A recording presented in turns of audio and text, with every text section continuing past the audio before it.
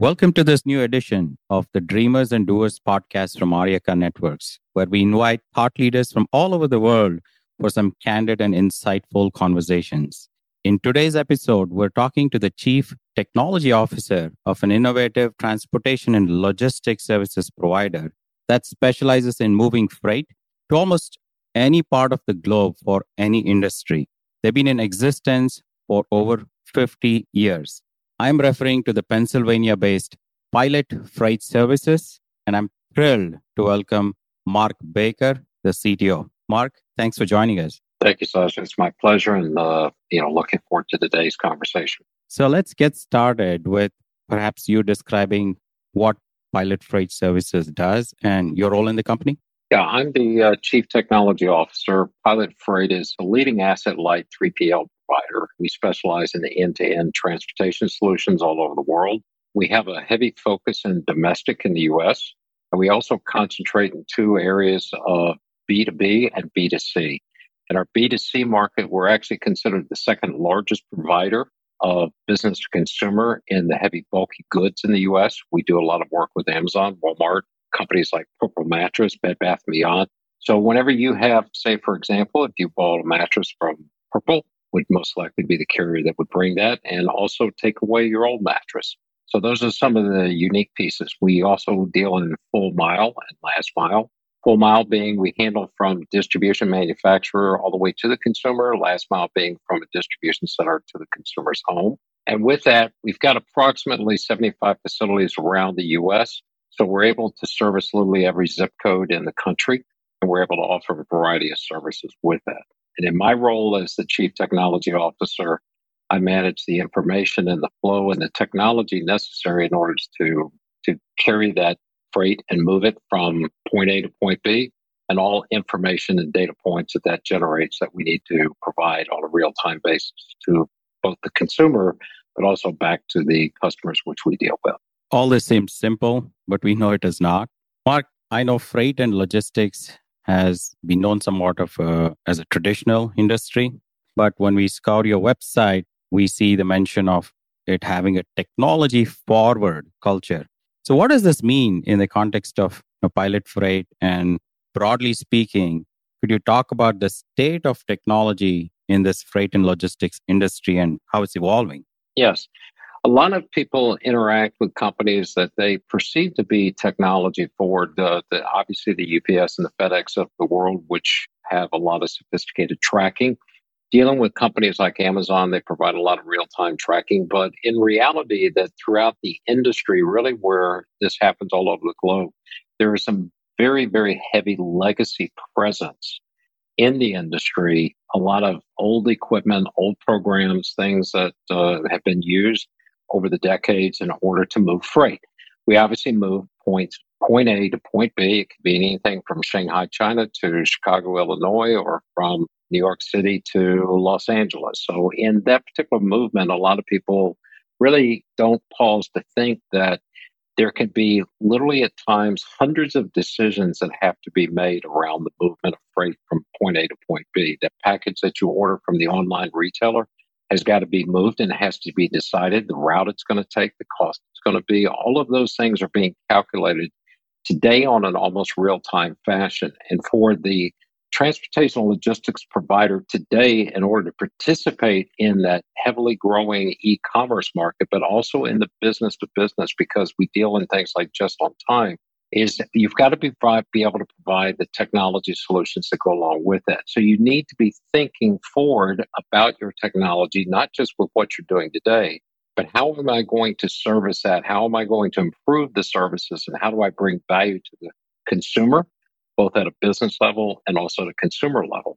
So that's why we reference ourselves as a technology forward thinking company, that it's really about how we move information along with moving that physical piece of freight to someone's home or to another business. So Mark, as a consumer, I'm incredibly grateful for the transportation, freight and logistics industry and truly enjoy the benefits, particularly during the pandemic, sitting at home when we had goods delivered at the click of a button.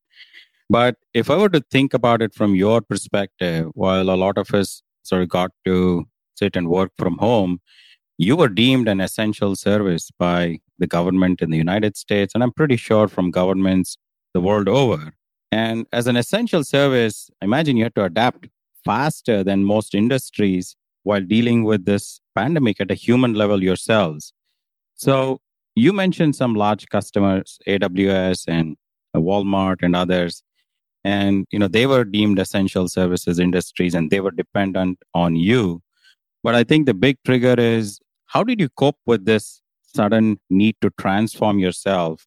And could you talk about that experience from a pilot perspective and how you navigated the situation for your customers as well? Yes. Really, when you step back from it all, you have to, people talk about vision, they talk about whether you're a visionary, they talk about what are you thinking about. And one of the things that I consider in my particular role, particularly as a CTO, along with our CEO, is that Pilot has always having to be thinking about what are we going to be doing in the future? How are we going to prepare ourselves? The old axiom of plan for the worst, hope for the best is something that's been around in the technology world for a long, long time. Disaster recovery, common terms like that you hear, and a lot of times aren't really tested until a crisis happens. There, were a lot of companies during events like 9/11, where today those companies no longer exist because they weren't prepared for such a catastrophic event.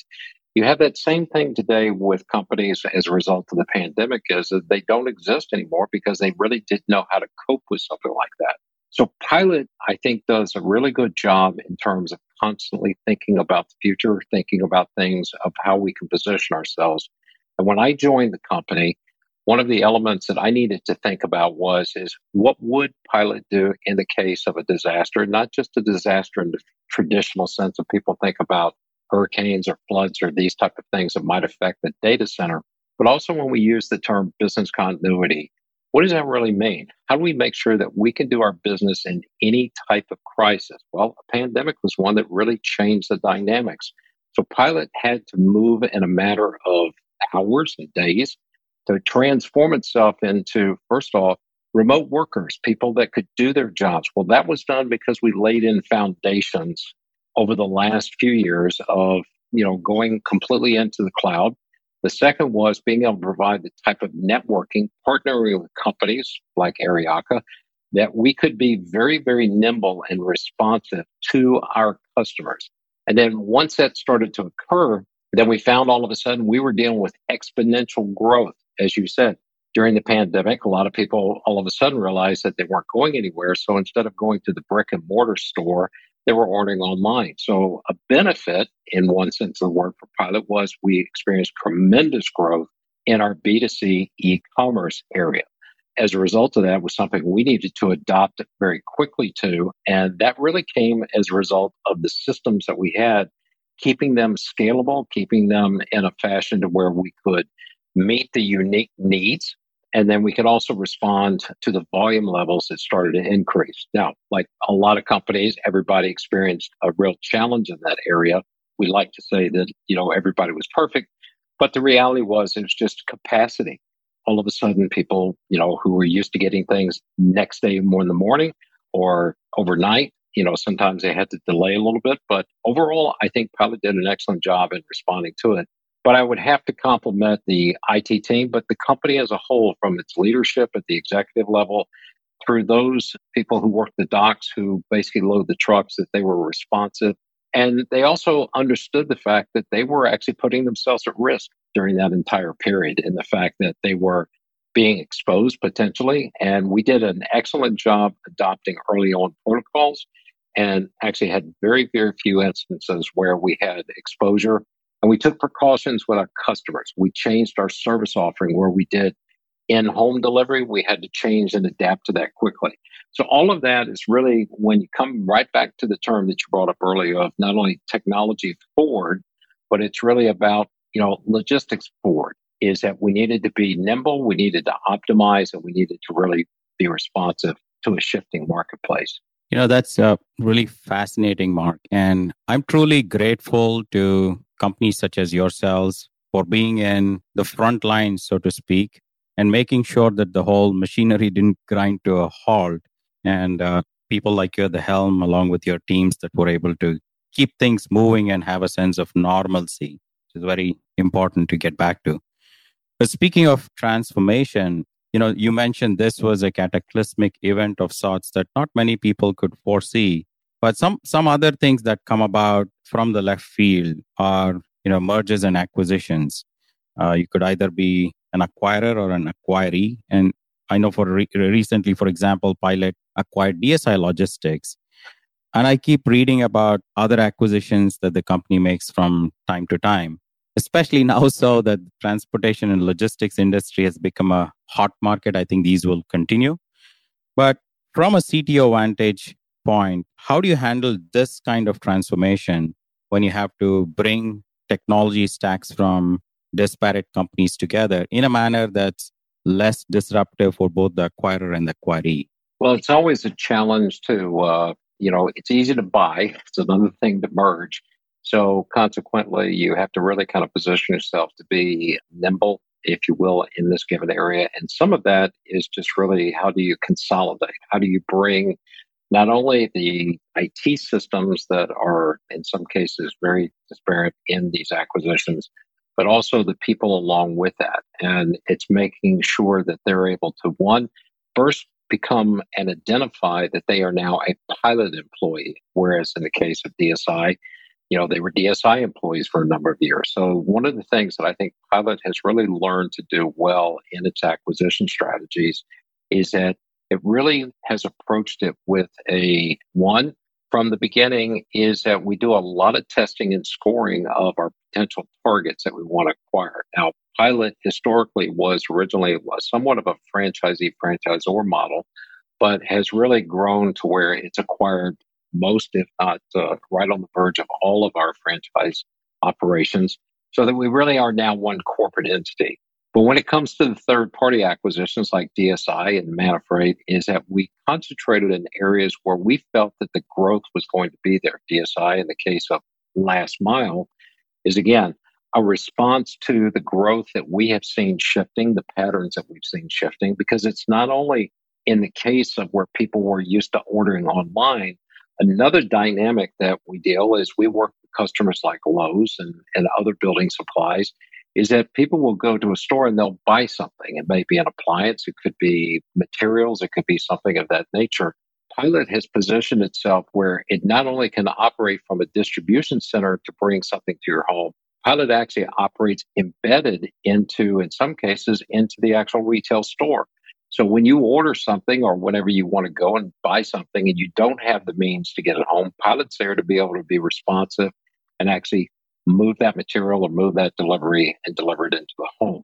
So all of that goes to make up is that, so how do you actually acquire and how do you start to merge that into it? And first off, it is you have unification of the technology from my perspective, and then making sure that you can move it. At the end of the day, it's really information. And that information just is maybe locked away in a different system. It has a different way. So one of the things that Pilot has concentrated on is positioning itself so that it could really bring data together quickly, our ability to analyze, our ability to look at data and then make those decisions as we're acquiring and merging that company in, to make sure that we're not disruptive to its customers, disruptive to its employees, disruptive to its shareholders, and then make sure that we bring them in such a way. We've done that with a variety of different products and different services. But being in the cloud, this has allowed us to leverage. Pilot didn't take the traditional approach of what I would call the typical freight forwarder in acquiring technology like an ERP. We took more of a best of breed, is that we find the best possible solutions and then we integrate those together. And by doing that, it's really allowed us to respond and be very elastic in the marketplace. So as we do acquire a target acquisition, we're actually able to take their technology and move it in. And in many cases, we actually take the best of the best, bring it together, and then really integrate it and produce some really fantastic results.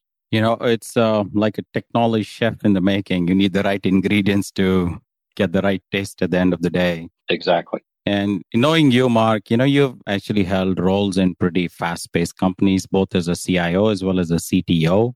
you've taken some of these fast growing companies and then stepped on the accelerator to speed it further. But I guess the trick is to go fast with reduced risk. If I may ask, how do you sort of frame the vision for these roles? Because both of them require you to play the role of a visionary. And then how do you ensure that vision doesn't get compromised or the risk doesn't get elevated? And how do you sort of preserve that customer experience in all of these different roles? Well, I think it starts with the fact that when I began my career is that I wasn't approaching it. Actually, some time ago, I grew up in a family. My father owned a transportation logistics company. I swore one day I would get out of it. And I think today he kind of laughs and I'm back in it and operating as a CTO level. But I look at things from a very simple point of view in the fact that it's what does the business do?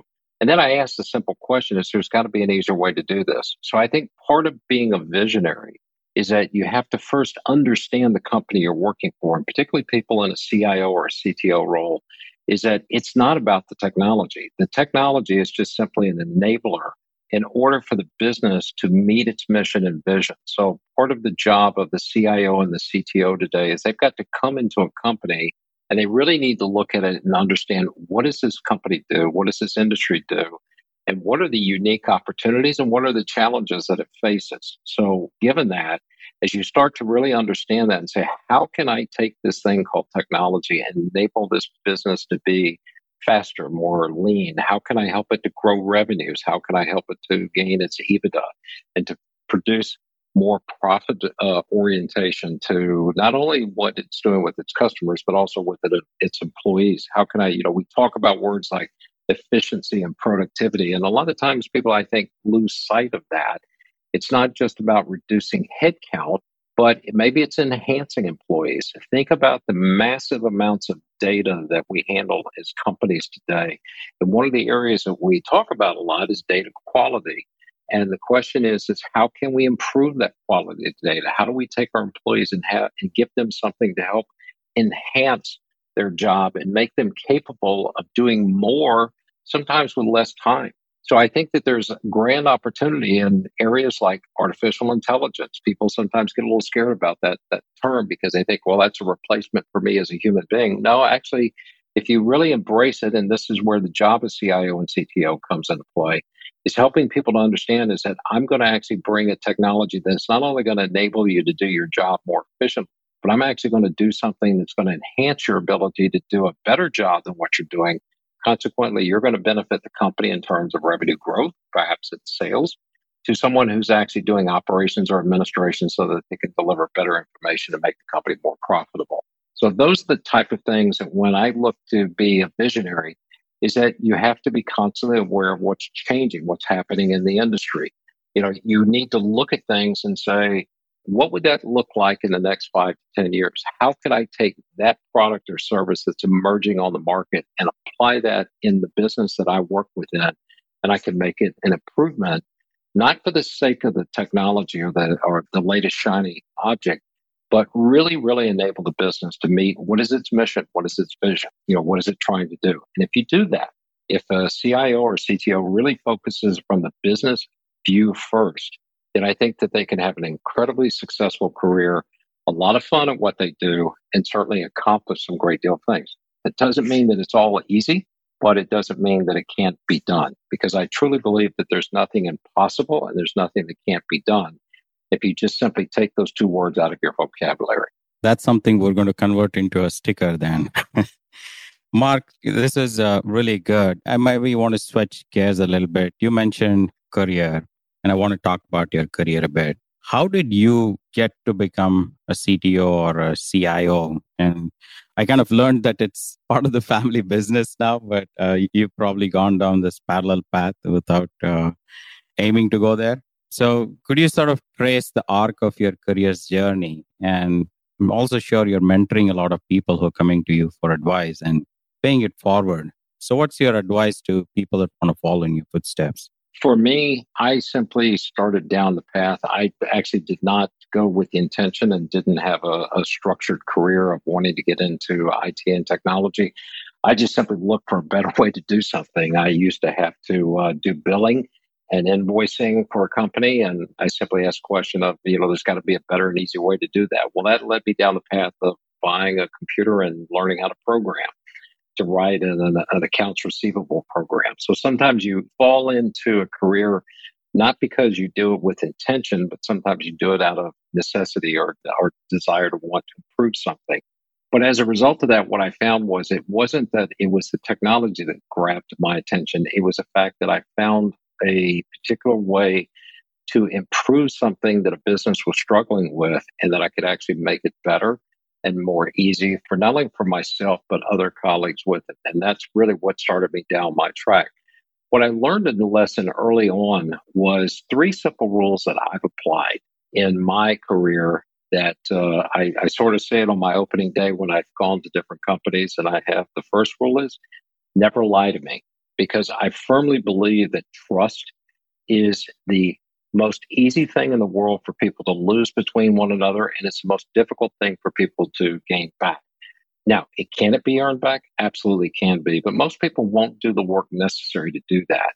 So relationship is really built upon trust. And I think it's important that people in their career, particularly those that want to be a CIO or a CTO, they really have to have trust at the forefront, because you are being trusted by the executives, by the shareholders, by a number of people, not only with what you do on a day-to-day basis, but IT organizations can literally put a company out of business. In the fact that, think about the amount of global systems that are out there. Think about the ransomware. Think about some of the high profile cases whereby IT allowed, say, a ransomware into the company, and consequently it literally froze them out of their ability to do business. So it's a critical role, and trust to me is an essential piece. So I start that out with just something within the department and the employees that work for me or I work with on a daily basis. The second one is pretty simple. Make a backup before you start. We're all human beings. We're going to make mistakes. So if you can start with where you are or where you started from, and you get there with a backup, whatever form it takes, it's always a good thing just to be able to have that ability to fall back to the point of where you launched as you go into something. But the third rule, and the most important to me, is mutual respect. I absolutely believe that no one is any more important than anyone in a company, an organization, or on this earth. So from my point of view is that I think it's important, particularly being a leader, is that if you want to be in a leadership role, you need to remember servant leadership. You're there to serve the people that you are leading. You're not there to be their boss. You're there to give them guidance. You're there to give them a vision of what they need to work for, and you're there to encourage them. So from the point of view is that you've got to start with, do I respect all of my employees, and do my employees respect each other? Doesn't mean that we don't disagree. It doesn't mean that people have their own opinions. And that's a good and that's a healthy thing, because sometimes out of those discussions come the best ideas. So by applying those 3 principles and 3 rules into an organization, that's really what has helped me in my career in achieving what I want to achieve. And then as a result of that is that I found I have a little bit of a selfish side, if you will, in the fact that I don't follow well. I like to be the guy in charge or the person in charge, consequently, because I feel like that sometimes, it's a little bit of what a leader has to have. They have to have the desire to want to be out front. And with that, it comes with a great deal of responsibility. And I think if people can remember that, if they can remember the fact that you're there, you are the person up front, you're the person who has got to be the one who is taking responsibility for everything. No matter whose fault it is, at the end of the day, it's your responsibility to be a leader. So leadership to me is the utmost quality that you have to have. And those 3 principles are really the ones that serve you well. And as a result of that, you can help people along the way. I love pushing people up. Just to share a quick story with you, I worked for a nonprofit in my career, and I had a young lady who was actually an administrative assistant who worked in a different department who had a knack for programming. And I encouraged her to develop her skill sets, and she really enjoyed it. And she had an opportunity to go to work for another company, and she was afraid because she was comfortable in her particular role. And I encouraged her to leave, and I try to help her understand what kind of skills she had and where things were going. This was actually back in the early 90s. So consequently, the opportunities were vast at that particular time. She called me a couple of years after that, and she said that, I really wanted to just call and thank you for encouraging me to leave, because as a result of leaving, she had become the top developer in another company. She had actually obtained a title of VP of development, and she was making well over the amount of money that she was being paid in the nonprofit. But at the same time, you build into people. The greatest satisfaction that you can have as a leader is pushing your people up, pushing them out, and having them grow. And for me, I get the most excitement, the most joy in what I do when I see other people succeed. And if I got a chance to play a part of that role in their career, great. That's really what it's about. People don't remember you for the stuff you had. They remember you for the relationships and the things that you do for them along the way. And sometimes it could be a little act, and sometimes it could be a major shift. But whatever you do, remember people are people, and always remember to help them. And by helping them, you'll help yourself. Mark, that was so beautifully said. I mean, it was extremely insightful for me. Clearly, as they say, great power comes great responsibility, and you have taken that responsibility to heart and kind of made it your own. The three things that you stated about really having that kind of mutual respect, having a plan, and building trust, which I thought is very important. Today we fixate so much on technology that we put trust to the background sometimes in this era of instant gratification. And so earning that trust and keeping it can go such a long way. I thought that was the highlight of the podcast session. And thank you for that wonderful narration. I wanted to, thank you for your time here, as well as for being an Aryaka customer. And it's something we're very proud of, to have you and retain you and make sure that you have good experiences with the company. Wish to have you back at some point and maybe talk about leadership, because that's an area I know you excel in. Sajay, I really appreciate it. It's been my pleasure. I will tell you, as an Aryaka customer and just as a company, I've always been a great admirer of Aryaka, not only the technology it provides, but the people that I've met and grown to appreciate a relationship with them over the years. That you guys do a fantastic. I would certainly encourage anyone who is out in the marketplace for the services, please take a look at it. It's one that I can tell you from my point of view, I was been a customer well over a decade with Aryaka, but more important is, I'll go back to what I said about trust. Aryaka has been a very valued and trusted partner for me. And remember, part of that in developing yourselves as leaders and CIOs and CTOs, that you've got to find those strategic partners that will allow you to trust them. And certainly you guys have done that for me. So I really appreciate it, the opportunity here. And I hope that, this message will help anyone who is certainly considering this particular track, and give them some insight into how and why you might want to consider this.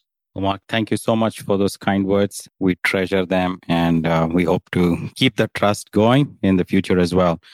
Folks, that was Mark Baker, CTO of Pilot Freight Services. And with that, we're going to do a wrap of this podcast. Thank you for listening.